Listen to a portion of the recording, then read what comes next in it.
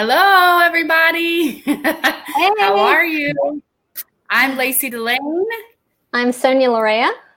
And welcome to Rethinking Humanity Interviews. We are so excited to be live with you today. We have an awesome show for you.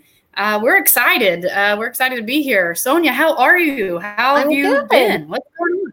No, I'm just doing what we're all doing every day, wearing my mask and social distancing, but excited about tonight. This is a great show. Yeah, I'm excited for this one too. I feel you on the social distancing thing. It feels like we're kind of entering like March again, in a way, March, April again. Yeah, definitely. Otherwise, other than masking up, everything else is good with you, huh? Yeah, it's all good. Good. Me too. I am getting used to masking up as well, and just this new kind of chapter we're in with COVID, which feels like a continued, the same thing. But you know what? I actually a couple of weeks ago was really excited because I was finally healthy enough to like be out and about a little bit and see my friends from soccer that I hadn't seen since like last October. Yeah, I remember. We played some pickup, and this has really slowed us down with the podcast. Show everybody. Broke my wrist, people. Oh my God, it sucks. So yeah, that's put us behind a bit. But you're healing. Yes, I'm healing, and I am thankful that it could have been way worse. So true. I'm super happy about that. So yeah, we're excited. We want to thank you guys for watching. We're excited about this new kind of spinoff of Rethinking Humanity. Our typical podcast, obviously, we don't do live on YouTube. We do through Anchor, which you can get on Spotify and pretty much all different platforms. And we just came out with our latest episode. Sonia, it was episode 5. You want to talk a little bit about it? We'd love for you guys to do that. Oh, it was Having and Being, obviously Eric Fromm. We discussed the Old Testament and New Testament, and you definitely need to check it out. Go take it away, Lacey. Tell them why they need to check it out. Here's why. If I don't do it as good as you, then you can do it, okay? But here's why. This episode tells you that the Old Testament tells you, and the New Testament tells you that it is very important for you to have a day off, to eat, to drink, to have sex, to play, to enjoy yourself, to have a chat. So I think that's enough of a motivation. Yeah, listen to it. It's good. It's a good one. But no, really. It's we're really proud of it. It's amazing to me how much the themes of the being mode of existence exist in so many different elements of life, of different religious writings as well. So we're excited to see that in the Old and New Testaments. So yeah. Check that out, guys. So obviously today we have James Trekle with us. We're excited about that.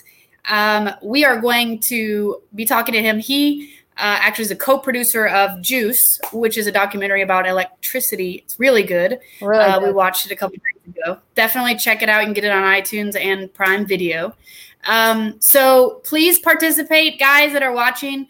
And we're going to have some time at the end that is dedicated to questions if you guys are interested and you have them. So we're excited about that. So without further ado, let's bring in our guest, James Trekle. Hey, everybody. Hey, James. Hi. Good to have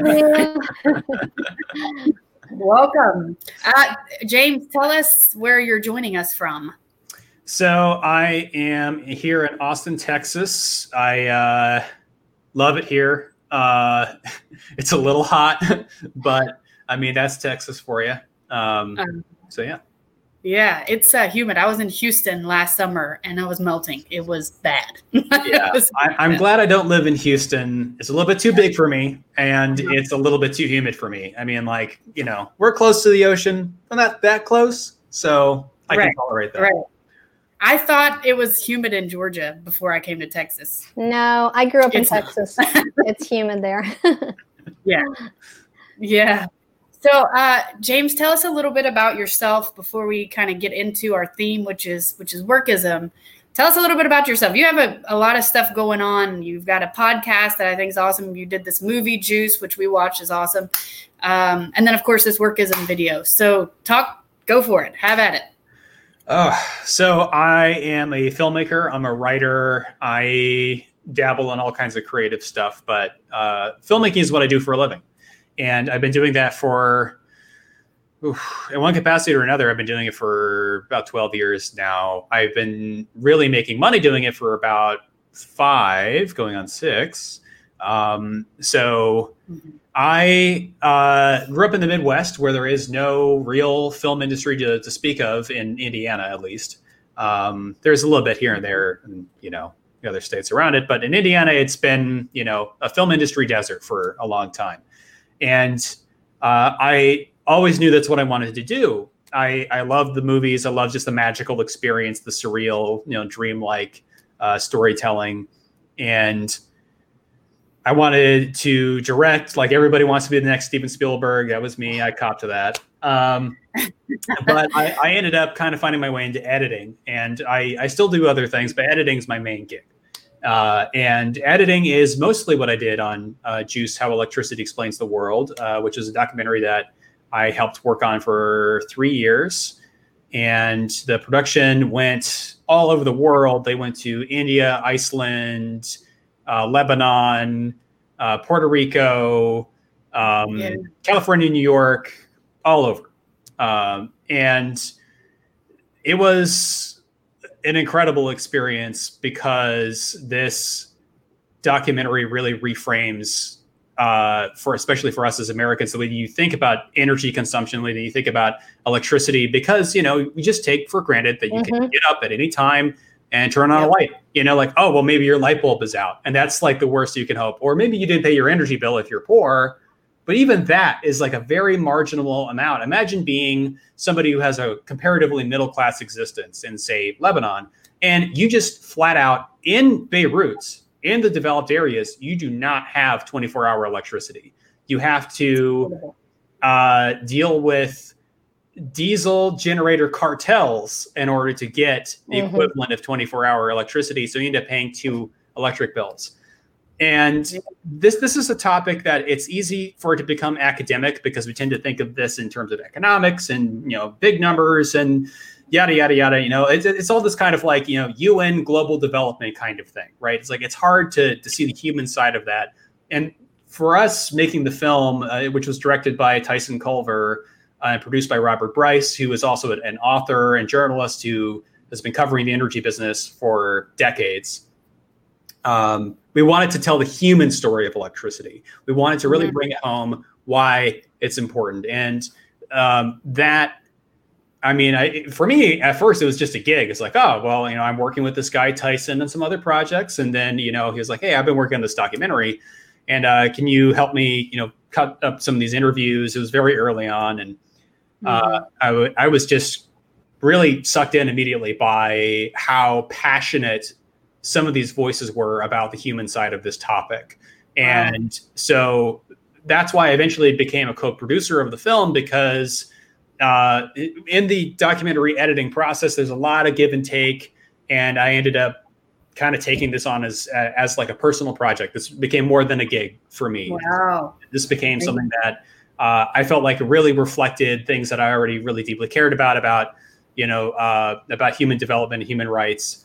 And so the film is a very merciful, 90 minutes long. It is quick. It's not dry. It's not, like, all due respect to Ken Burns, but it's not a PBS documentary. It's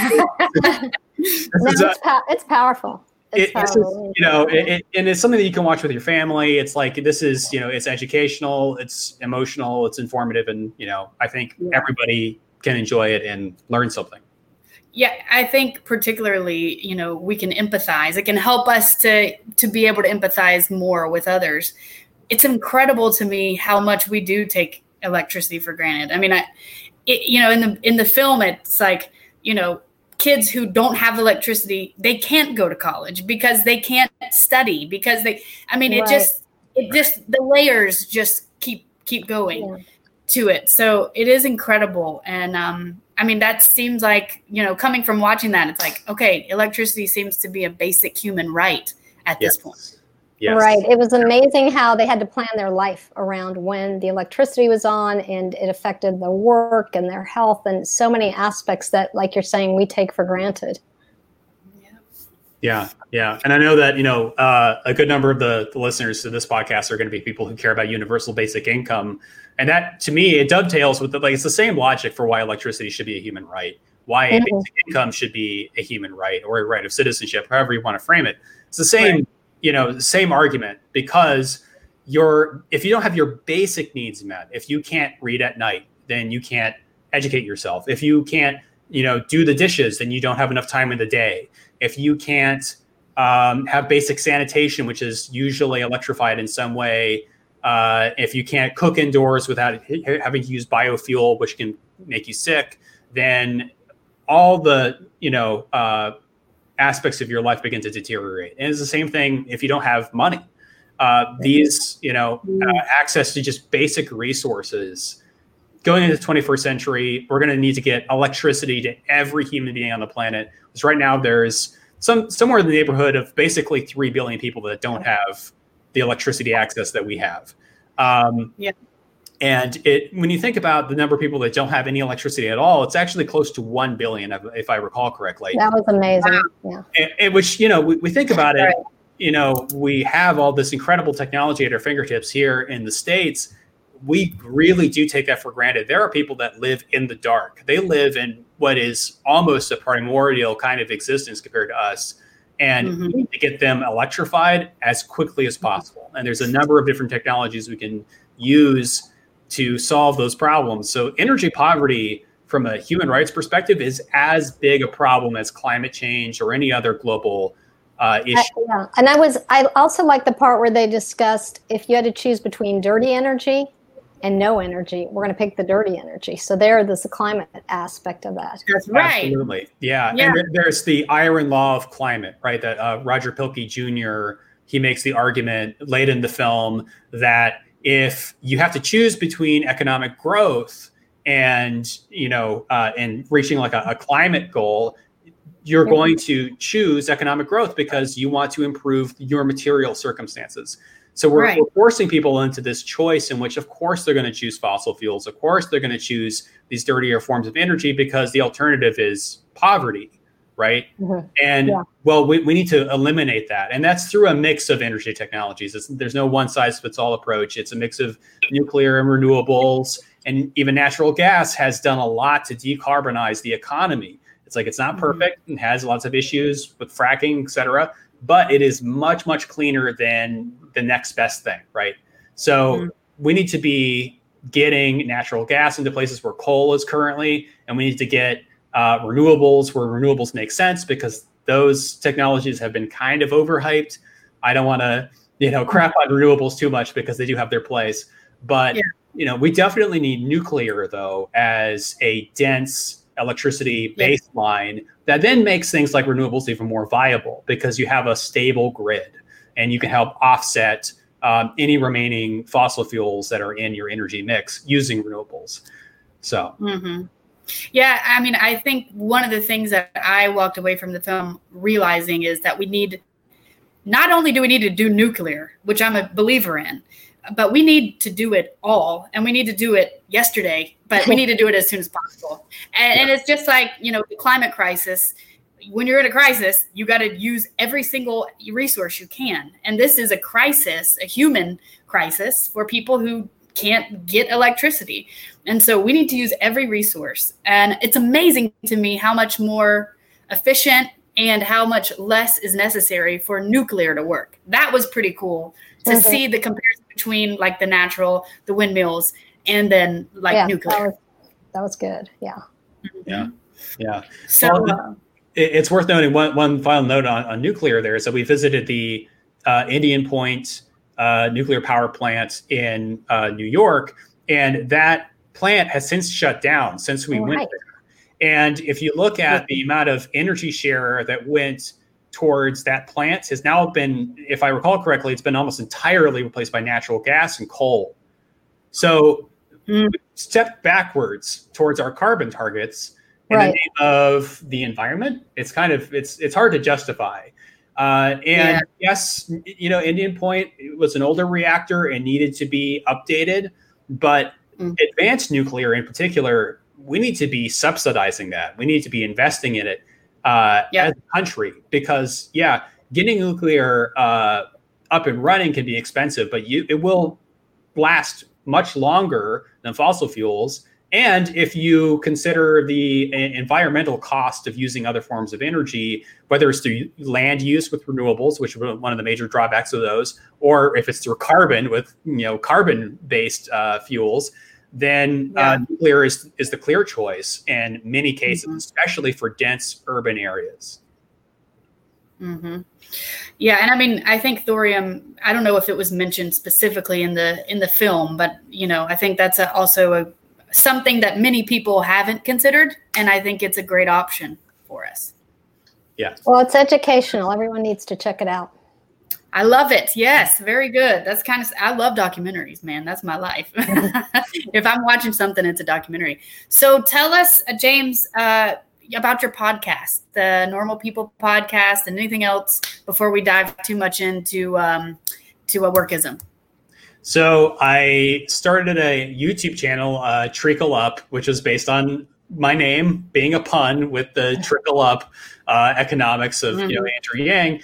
And so I and some of my friends were quarantined, were bored, and we wanted to talk about politics. And so we started the Normal People podcast, which we were doing weekly. Now we're doing it more bi-weekly. We've been interrupted a few times. You know how it is. Yes, I do.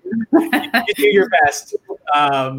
But it's a good time because, our premise is that we're not experts. We're just normal people. We're just, weighing in from our perspective is, we're all people that, are from Indiana who are on the, originally at least, who are on the podcast. And, we're just trying to tackle these topics, whatever is in the news, cultural trends, anything from UFOs to, I don't know, conspiracy theories to whatever. It's not all fringy stuff, but we cover fringy stuff.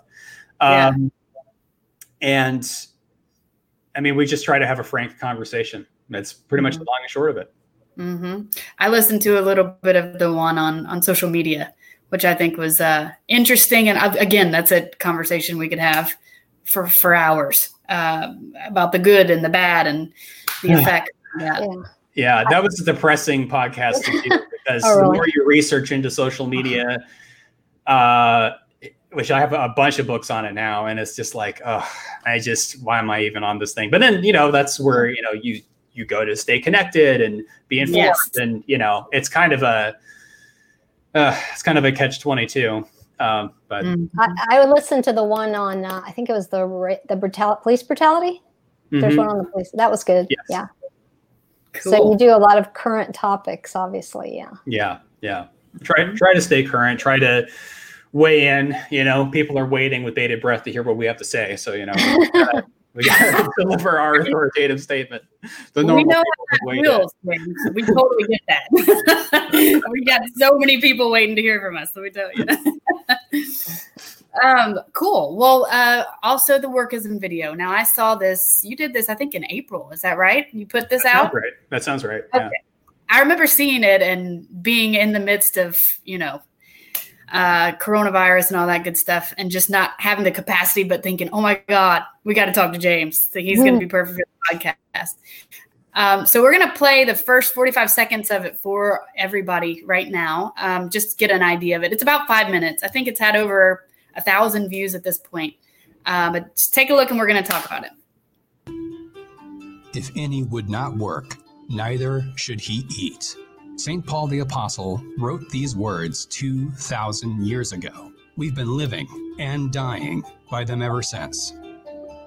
Whether you're a capitalist or a socialist, St. Paul's commandment is sacrosanct. It's the foundation of the labor theory of value. The American Puritans held to it. So did Vladimir Lenin. This one verse, part of the Western world's Christian DNA, has evolved into a secular religion, workism. And make no mistake, it is ideology, faith wearing the vestments of economic theory. We must all dance for our dinner.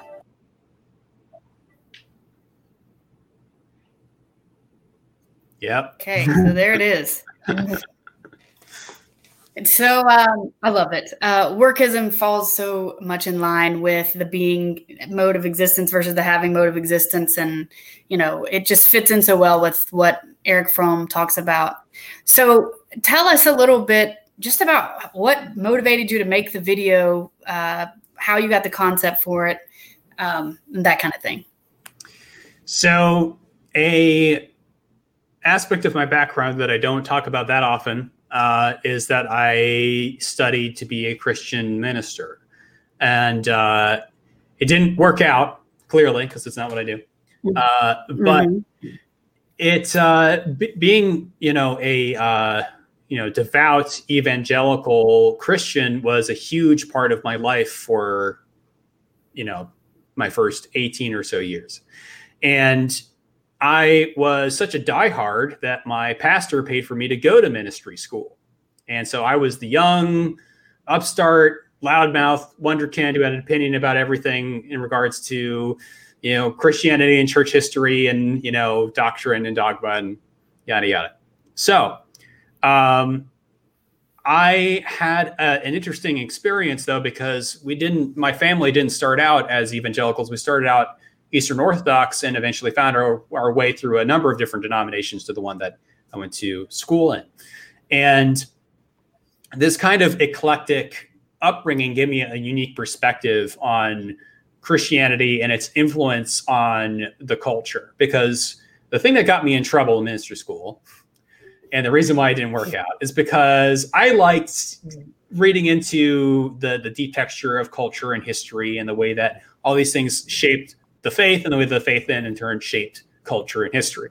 And that led to some uncomfortable conversations about certain things in the Bible that, to me, especially having a background in which, as an Eastern Orthodox Christian, you have more than 66 books in the Bible. You have, if I recall correctly, it's 78. So that,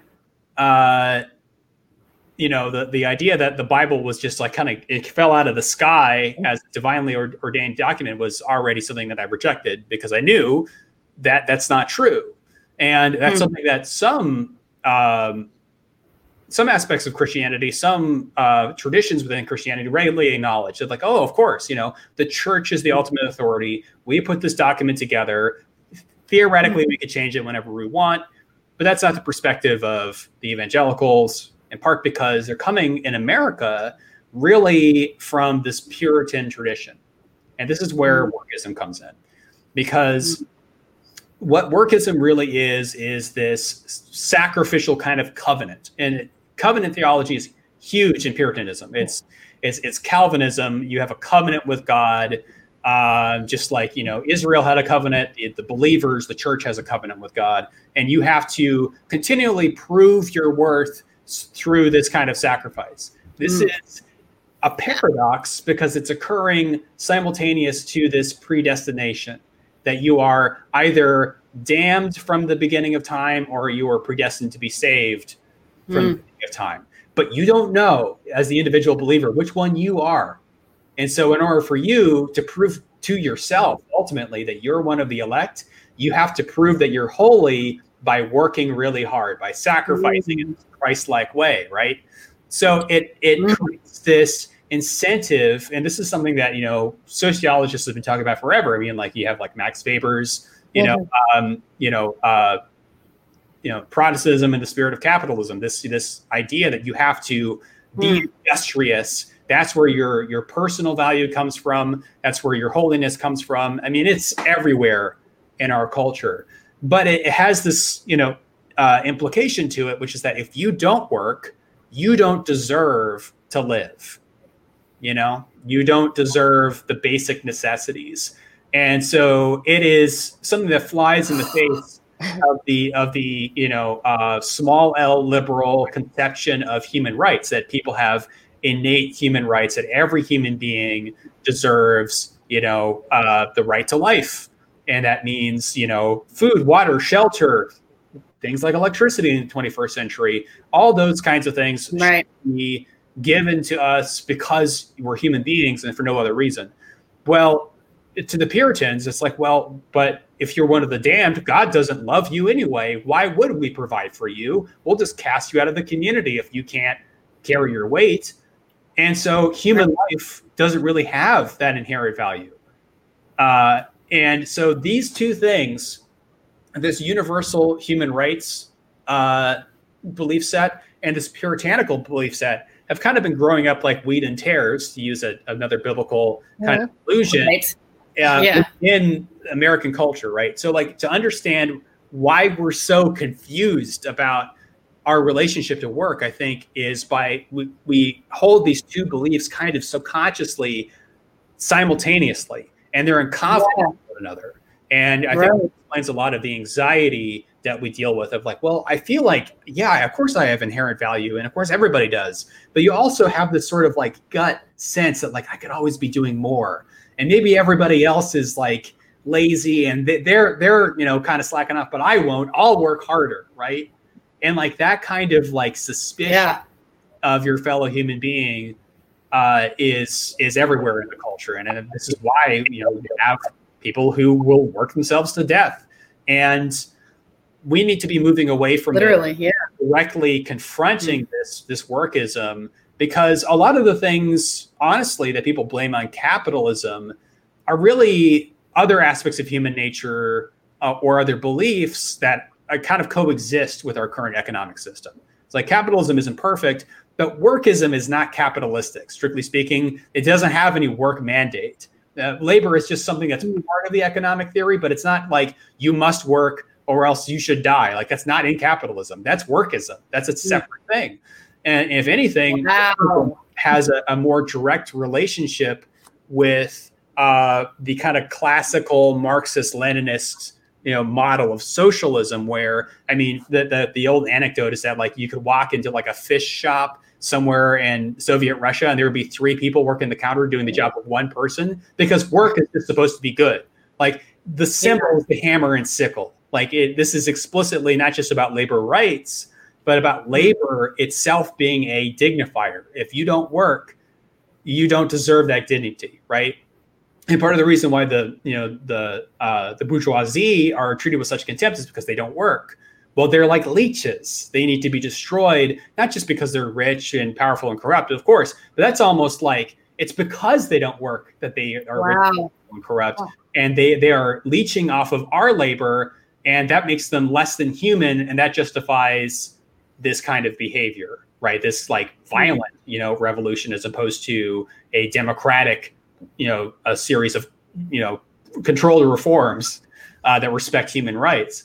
And so, and that's very different, I think, from like the modern forms of socialism that we're seeing, that like, I critique them all the time, but they're not necessarily as reliant on this workism kind of, conception. More of them are based on a liberal view of human rights being universal, as that being the point, right? And so, but it's something that we need to be explicit about because it's pernicious. It's already there. And if we're not careful, it can grow up and become like, oh, well, and honestly, you even kind of see it in the like, well, Jeff Bezos makes like, $10 billion a second or some whatever number that somebody, brings up. I don't know where they get those numbers, honestly, but it's like, a second without lifting a finger. And you can kind of feel the puritanical contempt in there. And I'm not saying that I don't personally have some sense of contempt for, Jeff Bezos for being Jeff Bezos and being a dick.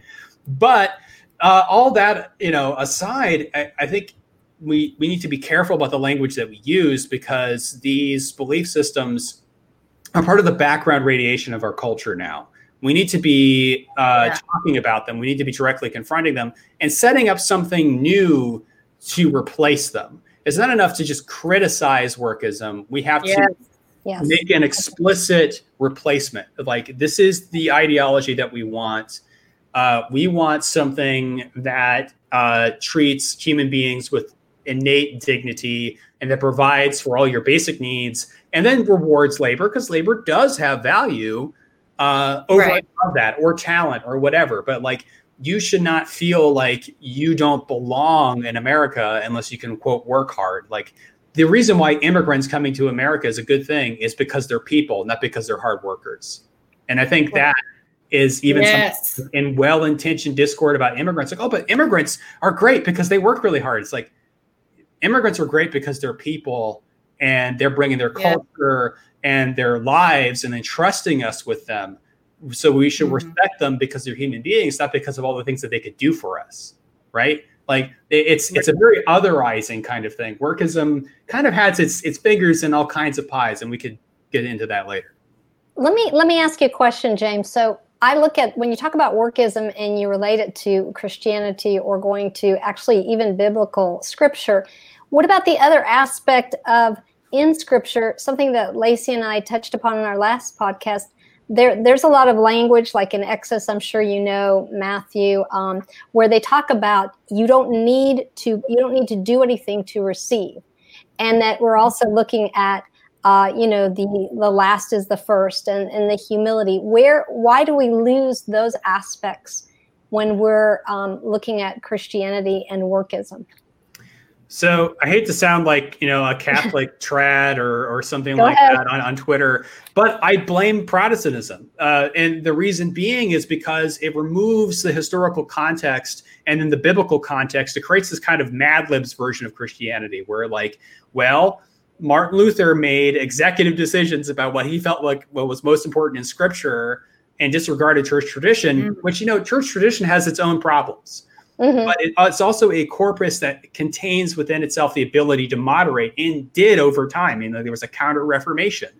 And each of the kind of high church traditions that have a more kind of structured approach to the development of doctrine have been able to reconcile some of these differences between, the kind of workist tendencies within scripture and the really, it's kind of a sacrament of the Sabbath, like this idea of you don't need to work, and like that and I quote it in the workism essays, like, I desire mercy, not sacrifice, and that was specifically related to the Sabbath in the in the context of that original passage, because Jesus was quoting from, I think it was Hosea, and the long and short of it is that when you have a split between these different denominations, you end up with Calvinism being this very works-based, regimented. God in the Calvinist cosmology is very cruel and capricious,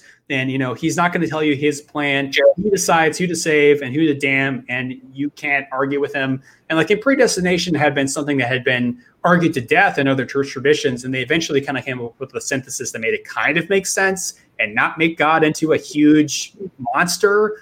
But all that kind of got thrown out with the Protestant Reformation, and removed all that ecclesiastical literature that had helped people make sense of that, at least theologically.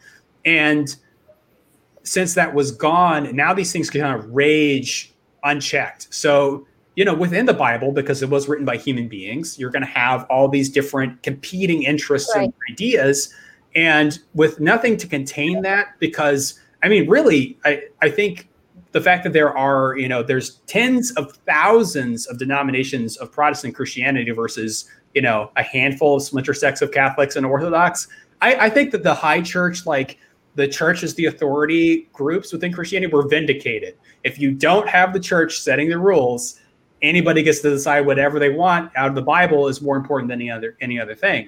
If you're in a church in which somebody decides to just preach workism, that is gospel, literally. And it's hard to fight that without just leaving and starting your own denomination. What's your recourse? You're both interpreting the Bible, right? You're both being led by the Holy Spirit. And so it leads down this very divisive, chaotic path. So the takeaway is you're saying that the Protestant part of this took those, that theme and took it into workism. Because if you're looking at biblical scripture, again, you're looking at anti-greed, anti-ego, and it does not seem to fit. I think that's one of the challenges we have today with people that have left the church, is they're saying, wait a minute, this doesn't fit my value system, if this is what Christianity is about. if this is Right. Yeah, it opened the door to new kinds of Christianity that don't resemble the historical faith in any really meaningful sense. Like you kind of like, honestly, I have a lot of respect for Mormons, because to me it's like it's the natural endpoint of being Protestant. Is it like, well, why not just add your own New Testament? Like, here's an additional testament. Why not? And it's like it's Bible fan fiction, because Protestantism is kind of that anyway. Like King James cut out books he didn't like because they were too Jewish. True story. That's why I went from 78 books to 66. And so now you have a whole other section that have been like either decanonized or kind of shunted off into like weird, ambiguous territory. And those things are all just products of, the evolution of this religion to something new. I mean, like the Protestant, ethos is very different. It has unleashed all kinds of new strains of this. And so it's part of the problem of like referring to American Christianity. It's like, well, what do I really mean when I say that? Right? Like, is it the Calvinist one? Is it the Arminian one? Is it the high church Catholic one? Is it one that's like, incorporating Jewishness into it? Is it one that's like kind of anti-Semitic and afraid of the Jewish, and there are infinite ways to read the Bible. And that is the problem, is that the Bible is a Rorschach test, and the Bible needs a context of a living community. And this is something that, even speaking of the Jewishness within the Jewish religion, this is critical to it. This is why you have not only the Torah, but you have all the rabbinical texts. You cannot just read the Torah and understand what it's supposed to say. You have to read all the rabbinical literature that's grown up around it to understand it. And this is also true within Islam, is that you have, and this is why there's a separation between the fundamentalist Muslims and the Muslims who are more moderate or more liberal, because the ones who are more moderate and more liberal are reading all this other literature that's grown up around the Quran. It's not just you just read the Quran. And if you read any other thing, then you are being defiled in some ways. Like, no, you're supposed to read all the other tradition around it to give context for it. That's like, this is like the beginning of wisdom, and then everything else around it is what shapes this ever evolving relationship that we have with this text and with our faith. And that's true of every major Abrahamic religion, including Baha'i, except for Protestant Christianity. It's the only one that doesn't do that. And notably, it's the most splintered, it's the most chaotic, and it's the most selfish. I'm really, really mean to Protestants right now, but I was one, so I'm allowed. And I think, it's part of the reason why we have these contradictory things where like people feel like it's really important for them to vote for Donald Trump to protect their faith. It's like, that doesn't make any sense from a traditional Christian point of view, right? But from a Protestant point of view, it can make perfect sense. And that's what's so damn irrational about it. It's really hard to fight. Yeah. Well, also you think about, go ahead, Lacey, sorry. No, go ahead. No, I was thinking about how people have pulled away from religion, but at the same time, workism is sort of a secular form of a kind of a religion of saying, we've got to work 80 hours a week. This is who we are. And it's infiltrated really the psyche of how we view ourselves.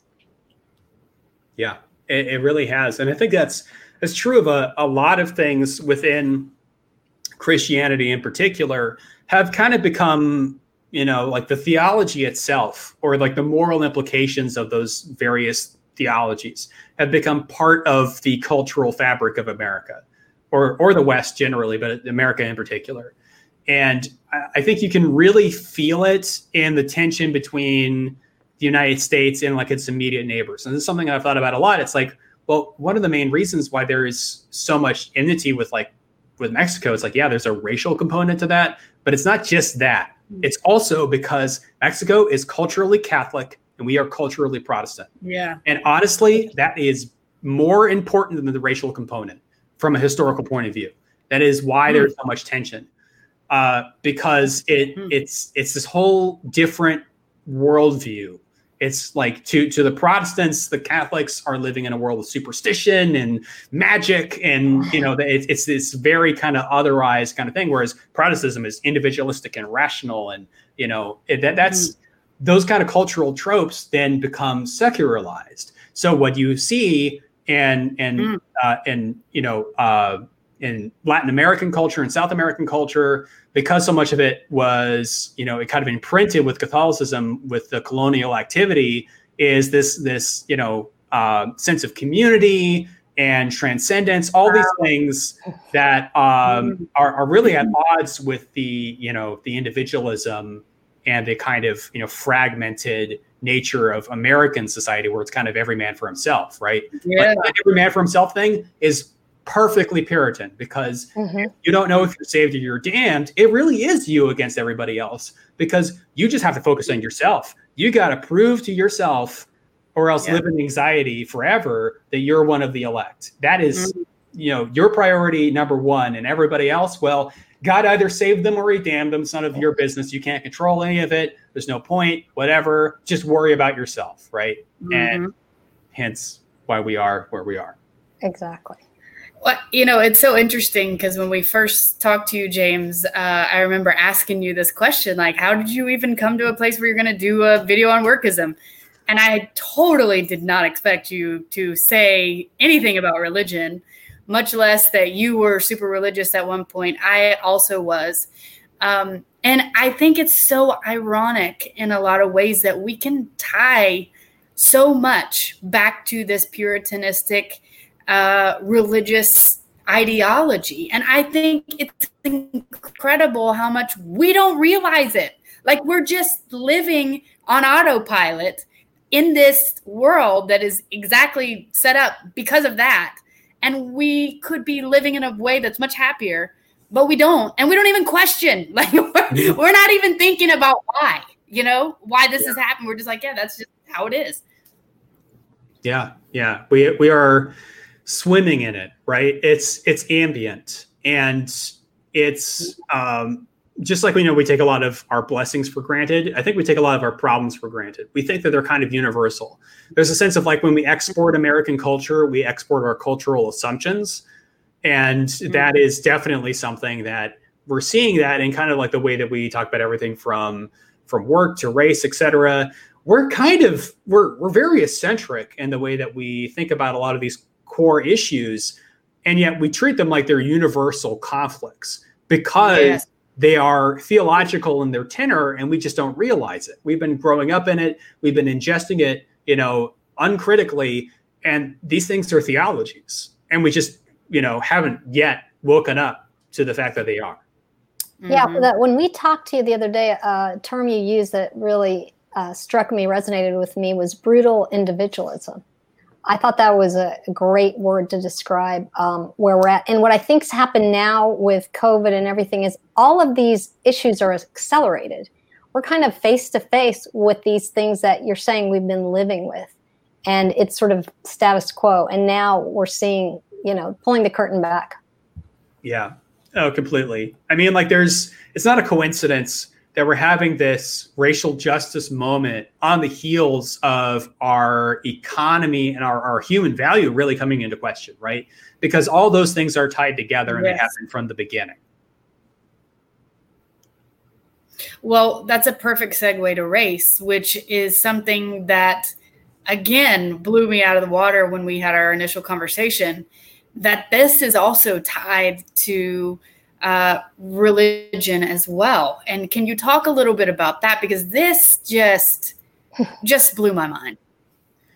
So, and I had mentioned Calvinism earlier, and this idea of predestination, and that really you have two classes of human being. You have the saved and the damned, sheep and the goats, right? The elect and everybody else. And when you had the growth of the slave trade, I mean, because slavery is as old as humanity, unfortunately. But the specific kind of slavery that we saw, the chattel slavery that we saw, the Dutch and the British engaging in particular, that kind of slavery required a theological justification for its cruelty. And if you were dealing with people that you could justify to yourself as being like, I don't have to worry about treating them like a Christian brother. I don't have to worry about treating them like a member of my tribe, and because their life is valueless to me. Well, predestination is a very convenient way to do it. It's not the only way that was done, but it was definitely a key way that it was done, especially for the Dutch, which were highly Calvinistic. I mean, there's a reason why, South Africa was in its apartheid, explicitly apartheid mode for so long, in part because they had this very strongly divided, whites versus everyone else culture. And we have that too from a mix of various different cultural strains, but mainly, it is that puritanical sense of like, well, I don't have to worry about these Africans, because these Africans, as you can see, are from, clearly they have the mark of Cain. It's on their skin, right? So all of a sudden the color becomes, it's like skin color is one of those things that like, it could be like hair color. It could be like eye color. It's just a physical feature. It's not predictive of behavior or anything else. Like biologically, the more that we understand about genes, the way that they're distributed, the more readily apparent it is that like eugenics and all those kinds of things are hilariously misguided, because race doesn't exist. There are distributions of population, right, that have some traits that are shared in common. Like obviously, if like you're all on the same continent and these are the only people to sleep with, people will start to cluster certain traits. But those traits are infinitesimal in difference compared to any other group. Like we haven't had nearly enough time to evolve into like anything approaching a real race in a biological sense. It's just, humans spread out super fast over the past, 10 to 30,000 years, right? So, evolution just isn't that fast. And what we have instead is these folk races, these false conceptions of difference. And they are loaded with theological implications with, the term is racial essentialism, that like, if you look at somebody, you can tell something about their character, their spiritual nature. And that soup is what we've been swimming in. And that the pithy way that I describe this is that the belief in race is racism. Racism, like workism, is an ideology. And this is something that's like, we're at a moment like there's a lot of conversation about like critical theory. Maybe there's things that are wrong with it. And critical theory is a very broad umbrella. So I'm not going to defend all critical theory. But one of the key insights from within critical theory is this idea of social construction. And that's just that. And this is something that's readily apparent to anybody who's looking, is that certain ideas are created to the advantage of some people over others. It's something that occurs in religion. It's something that occurs in politics. When it comes to the concepts of gender, everything, right? And like that doesn't mean that everything is a discourse of power necessarily. Like there's reductive ways that can be used, but it's also a useful tool. And one of the most useful things to recognize is that the things that we treat as being real tend to kind of become salient or real to us psychologically, but those things are illusions. And we are basically living in the matrix in this country, where we have created this fake racial binary of whites, everyone else. And genetically, that's not even true. Right. I'm going to bring out one of my favorite books here because I have to play. Okay, cool. Yay, okay. This book is called Racecraft, and it was written by Karen Fields and Barbara Fields, and they are mother and daughter. It's great. And it's Racecraft, the Soul of Inequality in American Life. This was blurred by Ta-Nehisi Coates, so it's the thing. Cool. And this book is incredibly underrated. Let's see, when did this come out? I think it's like 2013, something like that. It's been out for years. Everybody needs to read this book. It's not a hard read. Can you say Racecraft? Racecraft. Okay, I'm gonna see if we can get Victor to pop it up on the screen for us. Cool. Go ahead. Sorry, that'd be great. So, one of the things that they talk about very early on, 2014, there you go. I wasn't that far off. One of the things that they talk about very early on is that genetically, we have this huge blended mix of different descents ethnically in America. And like, you literally can't actually tell by looking at somebody and the color of their skin whether they have African ancestry or European ancestry or not. And that is one of those things that's kind of mind-blowing to people because they're so used to using the fiction of race to explain descent of like, well, obviously you're more African because your skin is darker. For people who are, especially people who are descendants of slaves, Americans descended from slaves in the United States, you could have more European DNA than African DNA, but you just happen to have this dominant skin pigmentation gene. And so therefore everybody thinks of you as being more African than whatever. And like, and those things, those kinds of conceptions, they not only otherize, they kind of create this weird field of distortion that covers up all kinds of other problems. One of the reasons why they use the term racecraft is that the Salem witch trials, again, going back to the Puritans, this was a way to deal with the kind of anxieties that were existing in the culture at the time. And it was easier to blame this supernatural force, these witches, for all the misfortune that the colonies were going through at the time than to deal with the material world that they didn't fully understand, or with the anxieties that their own culture, being Calvinistic, being very desperate in its mood all the time, was creating. I mean, like, so the suicide rate was pretty high among Puritans, especially men, because of this pressure to prove that you were righteous. And if you were like the man of the house, I mean, like, people would just go walk into the woods and disappear, you know? Wow. Because the pressure was so intense to prove that you were a man of God, right?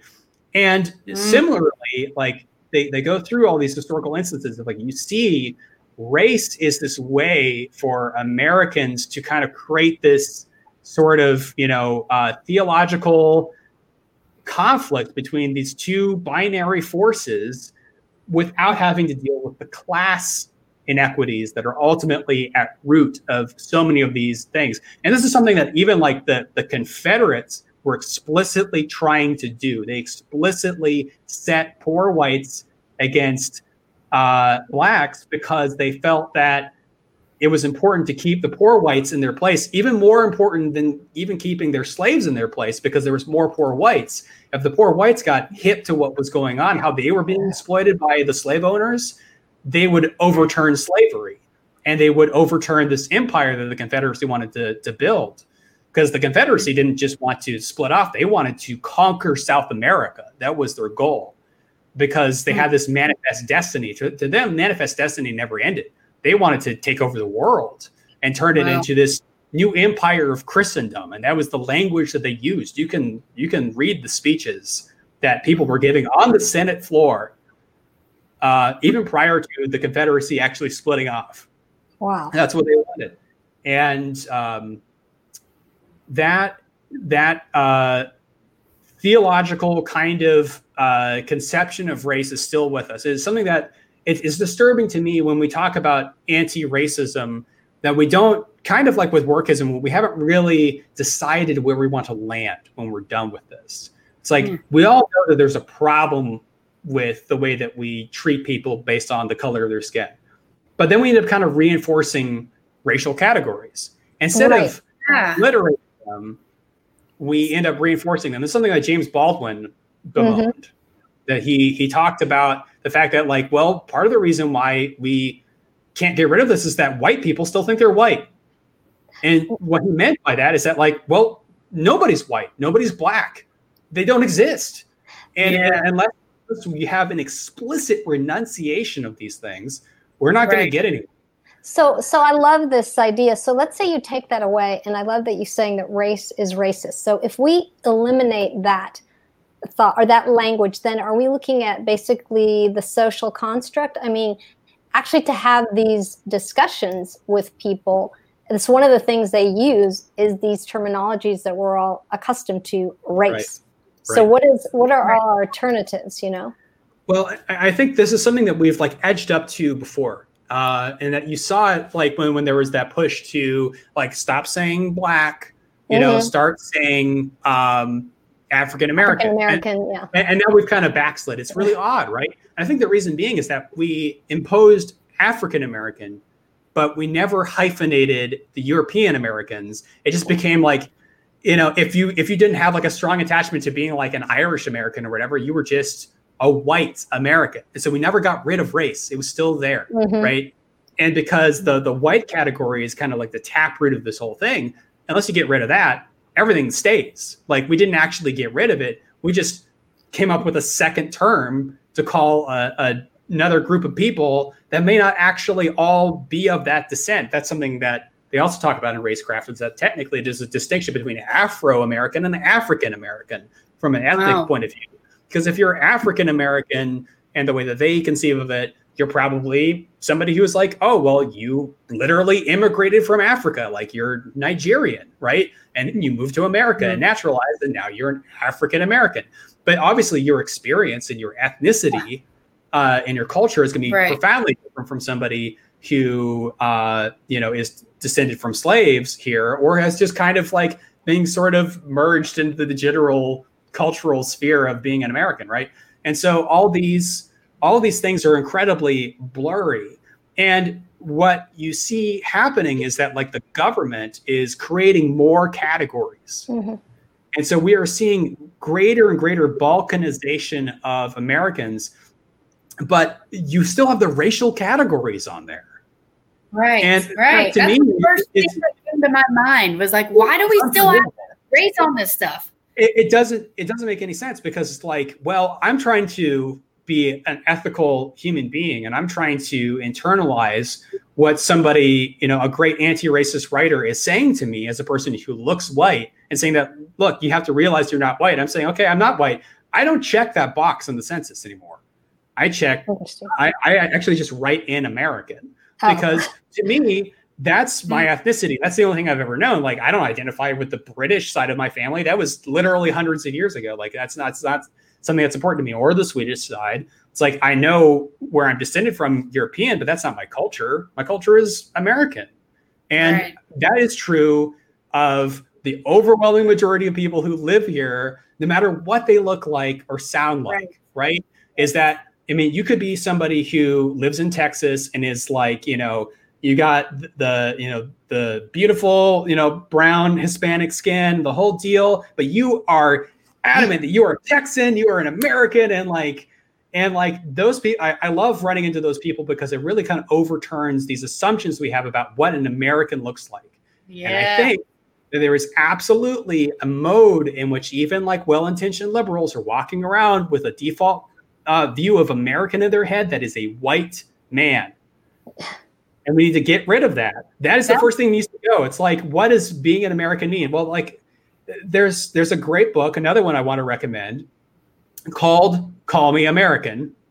And if we could throw that up on the screen as well, that'd be great. So Call Me American is about this Somali immigrant and his story growing up in Somalia as the Civil War was beginning. And he wanted more than anything to be American. When before everything kind of fell apart and the place where he lived, there it is. He saw American. Yeah, thank you, Victor. You're doing great. He saw American action movies, and he listened to American music. So everything from like country to rap to rock and all those things. No matter who was making, whether they looked white or black or whatever, they were American to him. And he never thought, oh, because I look like Somali, that therefore I can't be American. Because the values that he got from American movies were anybody can be American. Interesting. It doesn't, and because a lot of the movies that he was watching were made in the 80s, and this was like, white guy and black guy shooting bad guys, like working together. They're equals. They're a team. Like it's 48 Hours. It's it's Predator. It's whatever. Like all these different movies with these quote mixed race casts, and like the the message that he got was that like, oh, being an American doesn't, like, well, in Somalia, everybody kind of looks like each other. Like in America, it's not the case. You can just look like whatever. And that was attractive to him. And that it's really easy to be down on America. And like we're, mainly in this conversation criticizing a lot of these major issues with American culture. But that's just like the wheat and the chaff, going back to that metaphor, that is also part of our cultural export, is this idea that race is a fiction, that it doesn't matter. And it's like, there's been a lot of criticism of like being, colorblind or whatever. And like, I understand why people are critical of that concept, because right now with all the issues that are going on, you can't just pretend it's not happening. Right. And right. That's not what I'm advocating for at all. I'm advocating for a deliberate, explicit merging of our identities into one identity. It can either be, let's decide that we're going to be ethnically American, or if we decide like, we live in a global culture, maybe it's time to move past that. Cool. Then let's all just identify as being human, Yeah. I love that. Honestly, whatever people decide on is cool with me, because it beats what we're currently doing. Yeah. I agree. What I want to touch on is that you're talking about the other. So when you brought up the fact of the witches in Salem, or even like immigrants, I think what happens in our culture is that we're finding someone, or you brought up the poor whites in the era of slavery. There's like someone to blame for the issues, or someone to look at, you're taking my job, or you're bringing down the country. And that's like an easy way to scapegoat and not look at us as humans, or, as you're saying, Americans. Yeah, absolutely. It's, we have all this anxiety. It's a way to deal with it without having to deal with the material causes of the anxiety, right? And so that's why, for me too, it's like I was really attracted to UBI, not because I think it's going to solve all these problems, but because it's like, well, here is a way to deal with one of the core material causes of this tension, right? And this is true. I mean, going back to Juice, when you look at a country that's been electrified, they have less violence overall, because you provide for people's needs, and they're not going to feel that desperation, right? Yes. And now it doesn't mean that like racism ceases to exist because of electricity. It does mean that you're less likely to have as much racial violence, or even just ethnic violence, whatever, kind of intertribal violence it might be, if you provide for people's material needs. If they're not feeling like they have, a boot on their neck or a gun placed to the back of their head, they're going to feel a lot more forgiving, because they aren't worried about at least their material condition. And I think then, the other aspect of this is, and this is where workism is particularly hard to deal with, because it's also about our spiritual condition, right? And that's something that we need to deal with as well, because workism is kind of about identity. And that's another way that it dovetails with the race conversation, is that, yes, you do have people that, even if unconsciously, their racial identity is the thing that kind of sets them apart. And we're going to have to have something that replaces that, just like we have to have something that replaces the meaning of work for people, right? And what that looks like, I think it's an open conversation, but it's a conversation that we need to have. Yeah, for sure. I definitely get, we were talking about this earlier, Lacey and I, about this whole idea here is that unfortunately, we do identify our work as who we are. It's giving us value. We're looking at for this transcendence, and that's a message I think that is unhealthy to especially the younger generation. That, follow your passion. Like, this is just going to fulfill you, and we know that that's not the case. As if work is going to be the thing that gets us to self-actualization. That's the other thing about basic income that's so awesome, is it enables us to free ourselves up to find that self-actualization. And I think like when we move to workism as a religion, which is kind of what we see in this country, we begin to see people who think that is how they self-actualize, through work, through workism. And then they brag that they're like, oh, I just worked 80 hours this week. Isn't that awesome? And I only slept for 2 hours this whole week. And I'm like, no, I actually want to have a work-life balance. you know, no, that's not awesome. And there's so much more that we can live for than just being a means for production and consumption. Absolutely. Yeah. And I think as our culture has secularized, it's kind of like it's kind of an analogous to the colorblind kind of myth, right? They're like, oh, well, we haven't actually dealt with the root of this yet. We haven't gotten rid of these pernicious cultural beliefs. So we're still living with them, even though we have oh, I'm an atheist now. I don't believe all that stuff. I still act as if I do, though. Mm-hmm. And that's the core thing, is that you can tell what somebody really believes by how they behave.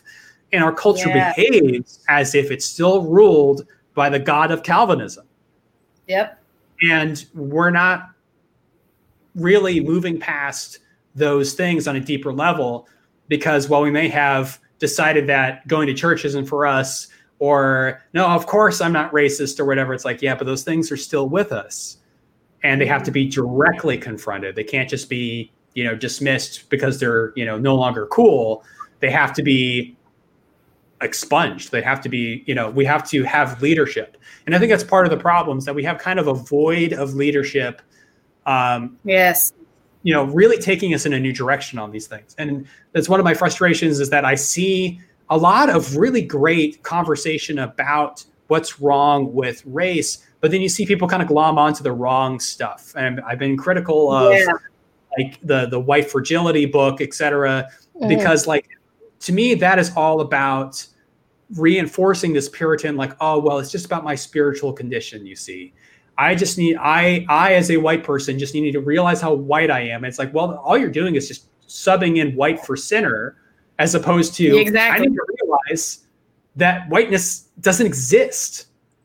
And blackness doesn't exist in the way that I've been conceiving of it. And we all need to have this collective realization together and move forward. Yeah. And so we are kind of reinforcing those things so we can stay within our comfort zone while telling ourselves that we've done the work, right?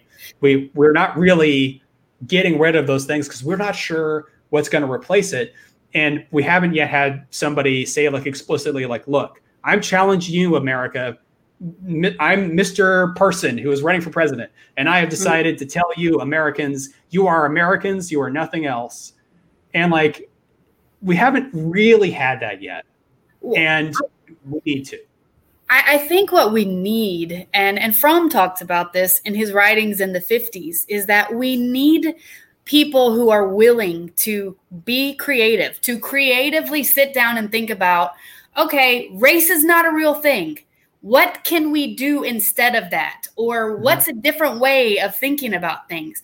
And not just with regards to race, but with regards to, the basic income, our work, how we see ourselves as human beings, our human value, our society, culture, all of these things like you say, I think we do a good job of pointing shit out. We can point shit out, and some people are better at it than others, but we can do that, and we need to do that, because you can't solve a problem you don't know exists. But we got to go beyond that, and I think probably that's why most of us liked Yang so much, because he had solutions. You know what I'm saying?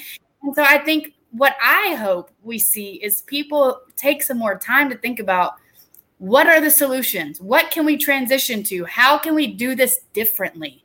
Because we can talk about it till we're blue in the face, but until we have some ideas, and actually it's fun. I mean, Sonia, we've talked about this on the podcast. Actually, it's actually a creative moment. How can we change things? How can we rethink how we're doing things to make it better for us, to empower us? Right. Yeah. And I think it's challenging. I think they're uncomfortable sometimes with these conversations, because we're a culture that likes instant gratification. And so the way that we're sold things is like an antidote. Well, going back to your Calvinistic thing, look at Jody. She got up every morning and she did this on the farm, and she got a 4.0 and she got a great job. So you guys can do this too. Rah, rah, Right. And really is, it's not addressing our real issues. And going back to the UBI, I believe that offers a floor. It offers, some kind of base there for us to move ahead. But that challenges us because it goes against the whole workism, the Protestant work ethic, individuals, pull yourself up by your bootstraps. Yeah, it does. And I think too, I spoke earlier about, critical theory and, social, construction, also social deconstruction, really kind of the point of this postmodernist kind of, philosophical mode that we're in. Mm-hmm. And I think that plays to some of our puritanical instincts, because we like criticizing and we like deconstructing. But we only like it so far because we don't know what it's like to then build something out of that. Interesting. Yeah. And it's easier to destroy something than it is to build something. So I think, if you corner a lot of people and they're just like, look, we all know that this is bullshit, right? They're like, oh, well, yeah, of course it is. Right. Right. But then the reason why we're still having the same conversation over and over again is because we figured out how to be critical, but not affirmative. We haven't decided to affirm this next thing and be like, this is what we're building, explicitly this, let's move forward together.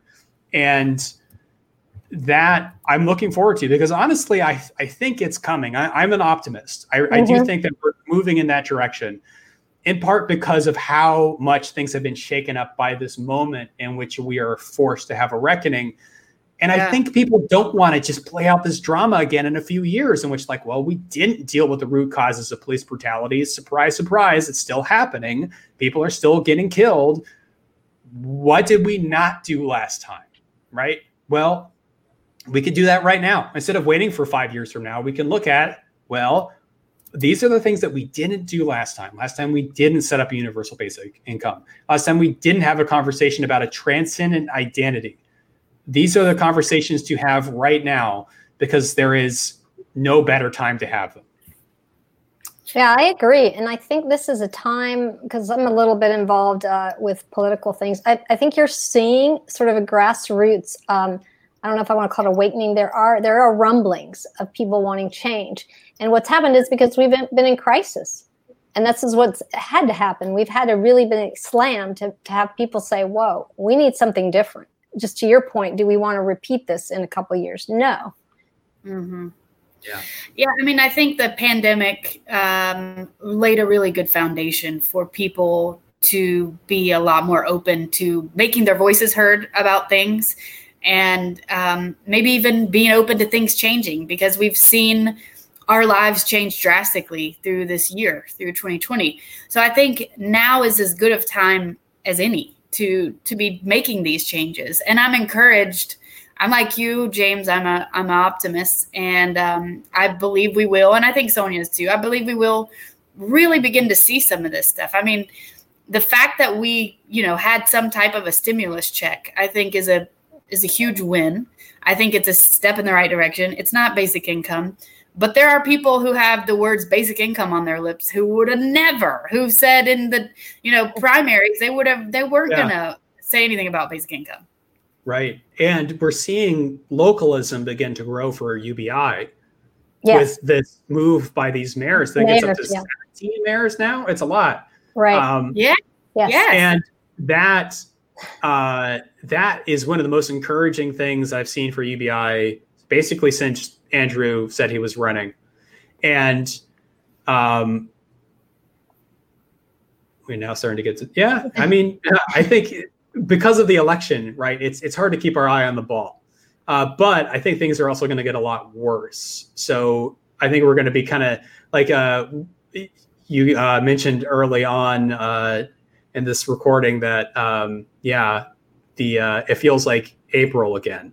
We kind of feel like we reset to the beginning of the pandemic. Well, I mean, especially here in Texas, because we didn't have like the big wave yet. Yeah, it does feel like it's just beginning again. And so I think people are going to remain shaken up for some time. We should take advantage of that. Like, I don't think that within this window, everything is possible, but I do think that some things are more possible. And one of those things is definitely the conversation about race and getting rid of it. And the other one is definitely about basic income. I mean, because, and as we've discussed, two things are tied together. It's not a coincidence that we're speaking of them in the same breath. And I think localism really is the key to change. So seeing cities begin to pilot it, because those pilots will work. Yes. And they will be well received. Oh, yeah. They will change people's lives. And especially in our connected age, because, a lot of these UBI experiments were, pre-internet, or they're in Finland or wherever, right? But in the States, we're going to see more and more people who aren't like Yang Gang people. It wasn't like an issue for them in a presidential election. They're just going to start receiving UBI, and they're going to be like, wait, what? Like, I just feel so much better having this. Just even that little bit, just knowing that it's there makes a huge difference for me. Or people are going to know somebody who's been receiving UBI. And that kind of chain reaction, I still think this is not going to be something that, plays itself out in like tidy timelines of like every major election. It's going to be another, huge referendum on a big idea. But I do think that within this generation, we're going to see a huge movement towards embracing these ideas. And I think we're going to not just experiments. I think we're going to see cities and counties and states passing UBI and UBI-like laws. And that is going to change things. Yes. Because I would love to just like say, oh yeah, well, if we get our guy in as president, it's good, just pulling right down the middle of the lane. But we know it doesn't work like that. You still have to get a bill through. And like by the time it gets through both houses, which who knows who's going to be in charge of those houses, it could be, completely messed up. And it's realistic that you do this the same way that we made gay marriage legal, and the same way that we made, are making marijuana legal, which is like, well, now you have states that are legal. States, yeah.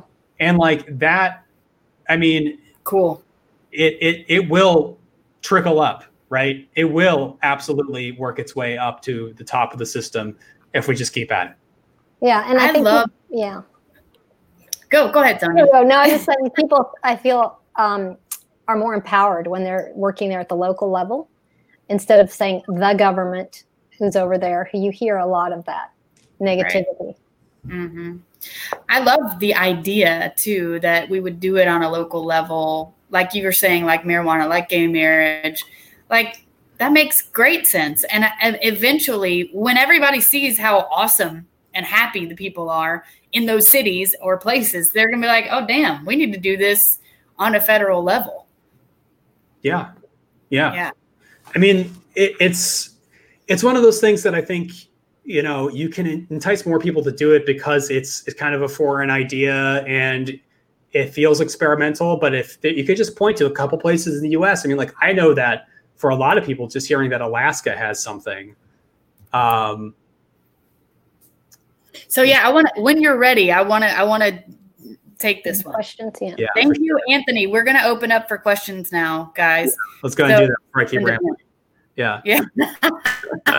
Well, All right, I'll read it. Do you think it's possible to design policy without taking into account the inequities that have accrued to groups that we've come to identify by race, even if race is just a social construct? Interesting. I'll let James take that. I am very much so pro reparations, but I think part of the push for reparations has to be about healing. It's not about fixing the past. It's about creating a better future. It's about, to me, reparations is a way of saying that way. We have treated this group of people, this group of Americans, as if they're not Americans, or at a time as if they weren't even human. And like those things, we can't go back in time and fix, but we can begin to say that, like, look, you are owed inheritance. We can give you that inheritance now and begin to close this wealth gap. And I think two things that go hand in hand to do that are reparations and UBI. UBI is a way to tie the whole group of people together to say to everybody, in this society is equal. Everybody is an American. Everybody's a human being. Everybody belongs. If you're receiving UBI and you're a citizen, you belong here, period. Right? Right. And I think that will have a profound psychological effect on the whole culture, to look at everybody you see on the street and be like, they're just like me. They're getting X amount of dollars per month, right? Yeah. That they are also owed this inheritance.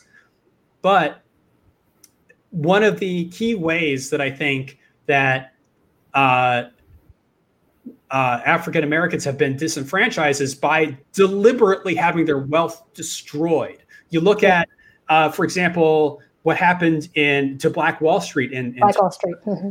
And this is not an isolated incident. That happened over and over and over again. Right? Any time that you saw African Americans / Afro-Americans, however you want to categorize this group of Americans, begin to acquire wealth and power, it was deliberately taken away from them. We need to be just as deliberate and we're sorry for what this country did to your ancestors, and we can begin to make that right now. But that has to be, it's truth and reconciliation. It's what South Africa did, where we're going to sit down and look each other in the eye and be like, from now on, we are one people. And the only way to do that is to be like, here's what we're going to do, not just say, and not just like pat each other on the back, like, oh, we're all good now, right? Like, we have to make up for the material inequities. And reparations does that for people specifically. And this is something that, like, you know, there's already been a lot of research done into reparations about who should receive it, how much the amount should be, et cetera. This is not something that, like, oh, well, how are you going to pay for it? And, you know, who is going to get it? Like, well, turns out there are answers to those questions. There are reparations bills that exist. Right. And it is, in many cases, you know, we know who are the actual descendants of slaves. And no, reparations is not going to solve racism, but reparations is part of this healing process. It's part of this to make it possible for people to play the game of capitalism, this human-centered capitalism that we want to do. Well, you got to have money to do it. And if you don't have any generational wealth, that's what this is about. That's what reparations is about setting the foundation for generational wealth. So just like any other American, which henceforth everybody will be known as, that's the only way to do that. I think that we have to basically have a transition from this period of time that we are in which we are looking at each other through these distorted racial lenses, to a genuinely post-racial society. Yeah, it is possible, but we have to get really gritty about it in the same way that South Africa did. South Africa has not solved all of their racial issues. It will be a continual thing. I mean, it's, you know, was in the 80s and 90s that this process of moving out of apartheid really happened in South Africa. And of course, they're going to be dealing with all of that for a long time. But they were explicit about the starting point of, this is the new society that we are building. We haven't really done that. Even with the civil rights movement, there was still kind of a like, yeah, okay, good. You got your civil rights, right? Like there was still like a kind of like, okay, we're moving past it now. No. And people justifiably were very angry about that, because no, we are not past it yet, because reparations still need to be paid. And we don't have a common sense of Americanness that we have explicitly constructed. And if you can still crack open your census every time it rolls around and check white or black, we are not done. Right. That's a good point. And I want to piggyback what you're saying. Number one, I don't think we know the history. Like you're saying, it's happened over and over again. The wealth has not allowed to accumulate. And also wealth is more than financial wealth. It's also resources of who you know and education and where you live. So there's many aspects there that I think people aren't aware of. 100%. Yeah. I mean, like there's this classic kind of weaselly thing that you see people say, like, oh, well, the reason why Black Americans are poor is because of the disintegration of Black family. Like, well, it's because the Black family is poor that you have disintegrated families. Look at Hillbillies. This is like Hillbilly Elegy. Like pretty much everybody read that book. It is doing exactly the same process. Any group of people, you disenfranchise them, they disintegrate, period. It's not because there's anything inherent about them. You materially deprive them, and socially they're going to start to fall apart. That's just human nature. That's what happens when you're dealing with that amount of stress. So obviously you relieve the stress, and then magically the family will begin to knit itself back together. Interesting how that works. That's the kind of like common sense approach to wealth. One of the things I like to say is that like wealth is good and we need more of it. We have this weird opposition to just being explicitly pro money, as if it's like, well, money's the root of all evil. Money is the thing that we use to make our society go. Everybody needs the ability to have some go in their engine.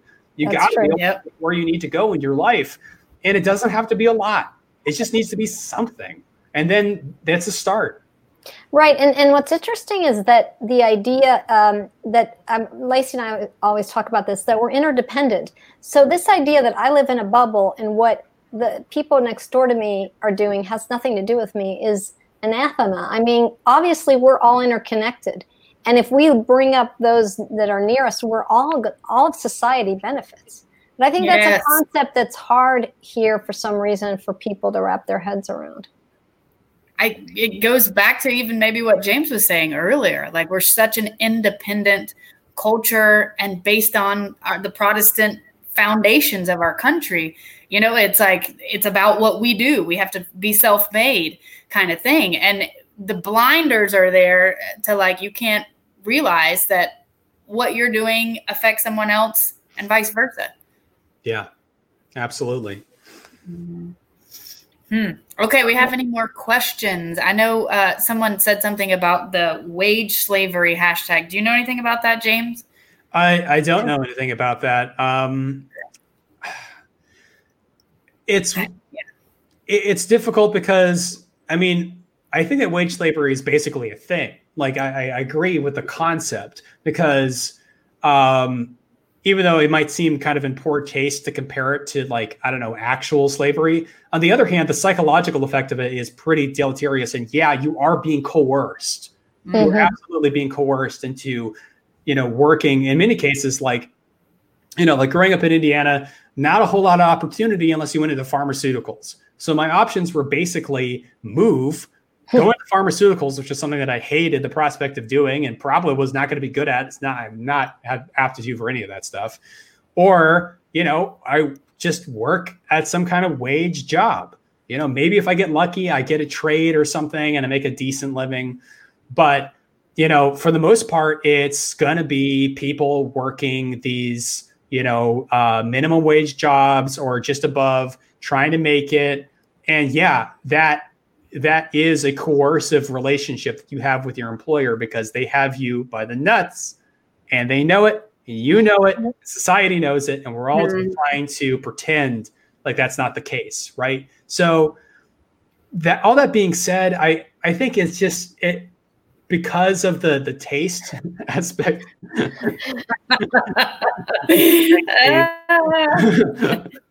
How much you want to pay for it, Stephen? Commissions are open, you know where to find me. Anyway, but I think it's the taste aspect, and I think it's hard for people to also defy the social norm that, oh, well, it's not wage slavery. You're just earning your keep, right? You're just doing what you're supposed to do and making $1, because if you don't do that, it's like it's a fair day's work for fair day's pay, blah, blah, blah, blah, blah. That kind of like Norman Rockwell-esque Americana, dyed in the wool sense of this is just what you got to do. It feels hippy dippy to point that out that that's obviously crap.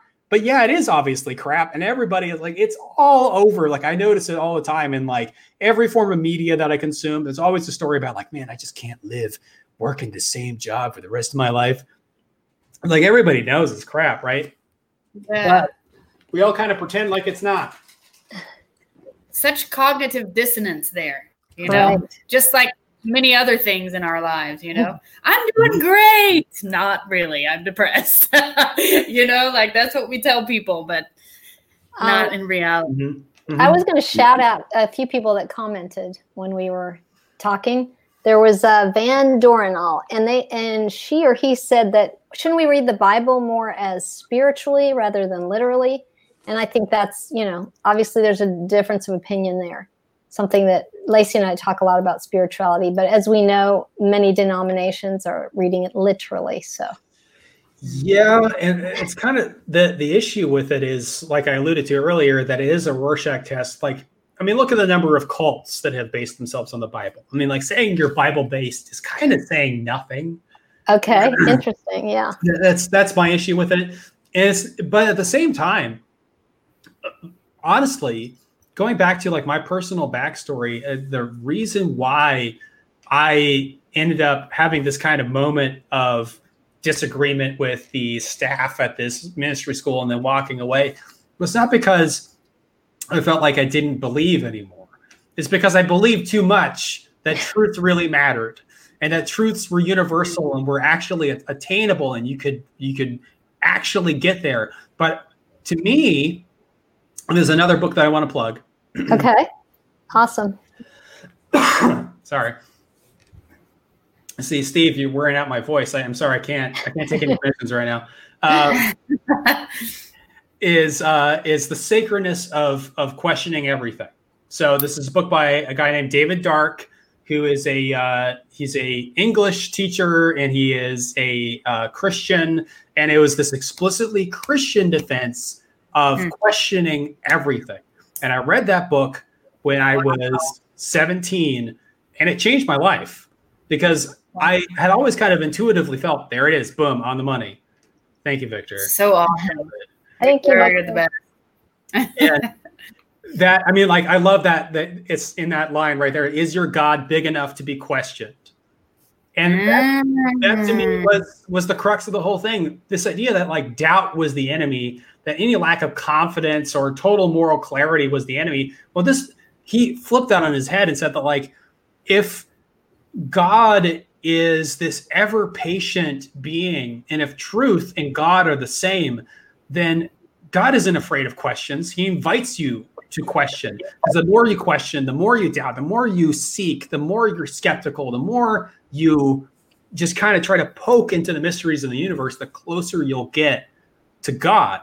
And that to me felt like, well, then obviously anybody who does that anywhere is going to be opening themselves to the truth and possibly even to God. And like, to me, like, I don't consider myself an atheist. Agnostic something or other. Like, I have a Buddha as my profile picture right now because I basically consider myself a Buddhist. And it's because I felt that, truth was available for anybody who was seeking it. And I think there's truths in the Bible. And so in some sense, I agree with Vaughn that like, you do want to be reading it spiritually, but you want to be careful with that at the same time, because the Bible isn't a spiritual object unlike everything else. It's that the Bible, like everything else, is a spiritual object. And so if you want to find truth, you need to look at everything. You want to look at other religious traditions. You want to look within yourself. You want to look at nature. You want to look in science. Because, I mean, to me, I still believe that if you seek, you will find. I still believe that. I still believe that that process, which is a biblical truth, it is available to anybody. But I don't think that means that the Bible has a unique authority. That's the thing that I've since come to reject, because like, to me, that squares the importance of the Bible to me spiritually. And also the fact that I know that the truth is that the Bible was written by fallible humans. It was edited. It's been distilled. It was, canonically put together by a group of people who voted on it. And there were some books that just didn't quite make the cut. Like, the more you look into the history of how the Bible was constructed, the less certain you are that the Bible is just like a perfect God-given document. Of course it isn't. Right. But just like with everything else, there are absolutely important truths in it that are worth listening to and that worth learning from. And, for me, it's just like, it's opened up a door for me to explore all these other religions and to find value in them. And I'm not afraid of doing that, because I don't think that if, there is a personal God, that he would be afraid of me doing that either. Right. Absolutely. We don't have the, we're not the only ones with the answers. I know when Lacey and I did our last podcast, we talked about Master Eckhart. He also talks about actually letting go of God, just letting go of all these ideas to allow the truth to come in. So follows what you're saying. Mm-hmm. Absolutely. What's up, Meta Jawbone? If you believe race is a social construct, don't you need broad consensus to also believe that in order to achieve the society you want? The answer is yes, obviously. Yeah, that's the reason why this is so hard, right? And that's why we need leadership. We need people shifting the window on this and being like, no, race is bad. Stop believing in it. But we don't, like, we have people kind of tiptoeing up to that a lot. And we'll even have people saying like, oh, race is a fiction, race is a social construct. Everybody nods along as if they agree. But then we don't do explicit, right. We don't explicitly say, oh, but we're getting rid of this and replacing it with this, because I think that requires the more difficult thing, which is, it's consensus building. It's saying, what kind of people do we want to be together? And that's something that we're going to have to move toward. And I can already see his next question. You should go and throw that one up. And I think in the meantime, we got to do what James Baldwin did. We got to do what the Fields did writing Racecraft. And that is, we have to decide for ourselves that this is a thing that we oppose. And this is the society they want to move towards. It's kind of like how long it's taken for our culture to secularize. And we're really kind of still going through that of like, waking up to all of these different theological constructs that we have embraced, including workism. That's going to be an ongoing process. I mean, cultures change very slowly. And I'm confident that we can get there as long as we have leadership and people taking those risks, because it is risky. Like, hell, I even feel, even though I know that I have really smart people backing me up on these points, I still feel like I'm taking on a personal risk talking about race like this, because that usually framed in this way of being like, you know what, this has got to go. No, this is good. But it's something that more people are going to have to be explicit about for us to move forward. And then we're just going to keep, kind of cutting through that rock like a river. Like, it's a stream today, it'll be a river tomorrow. Yeah.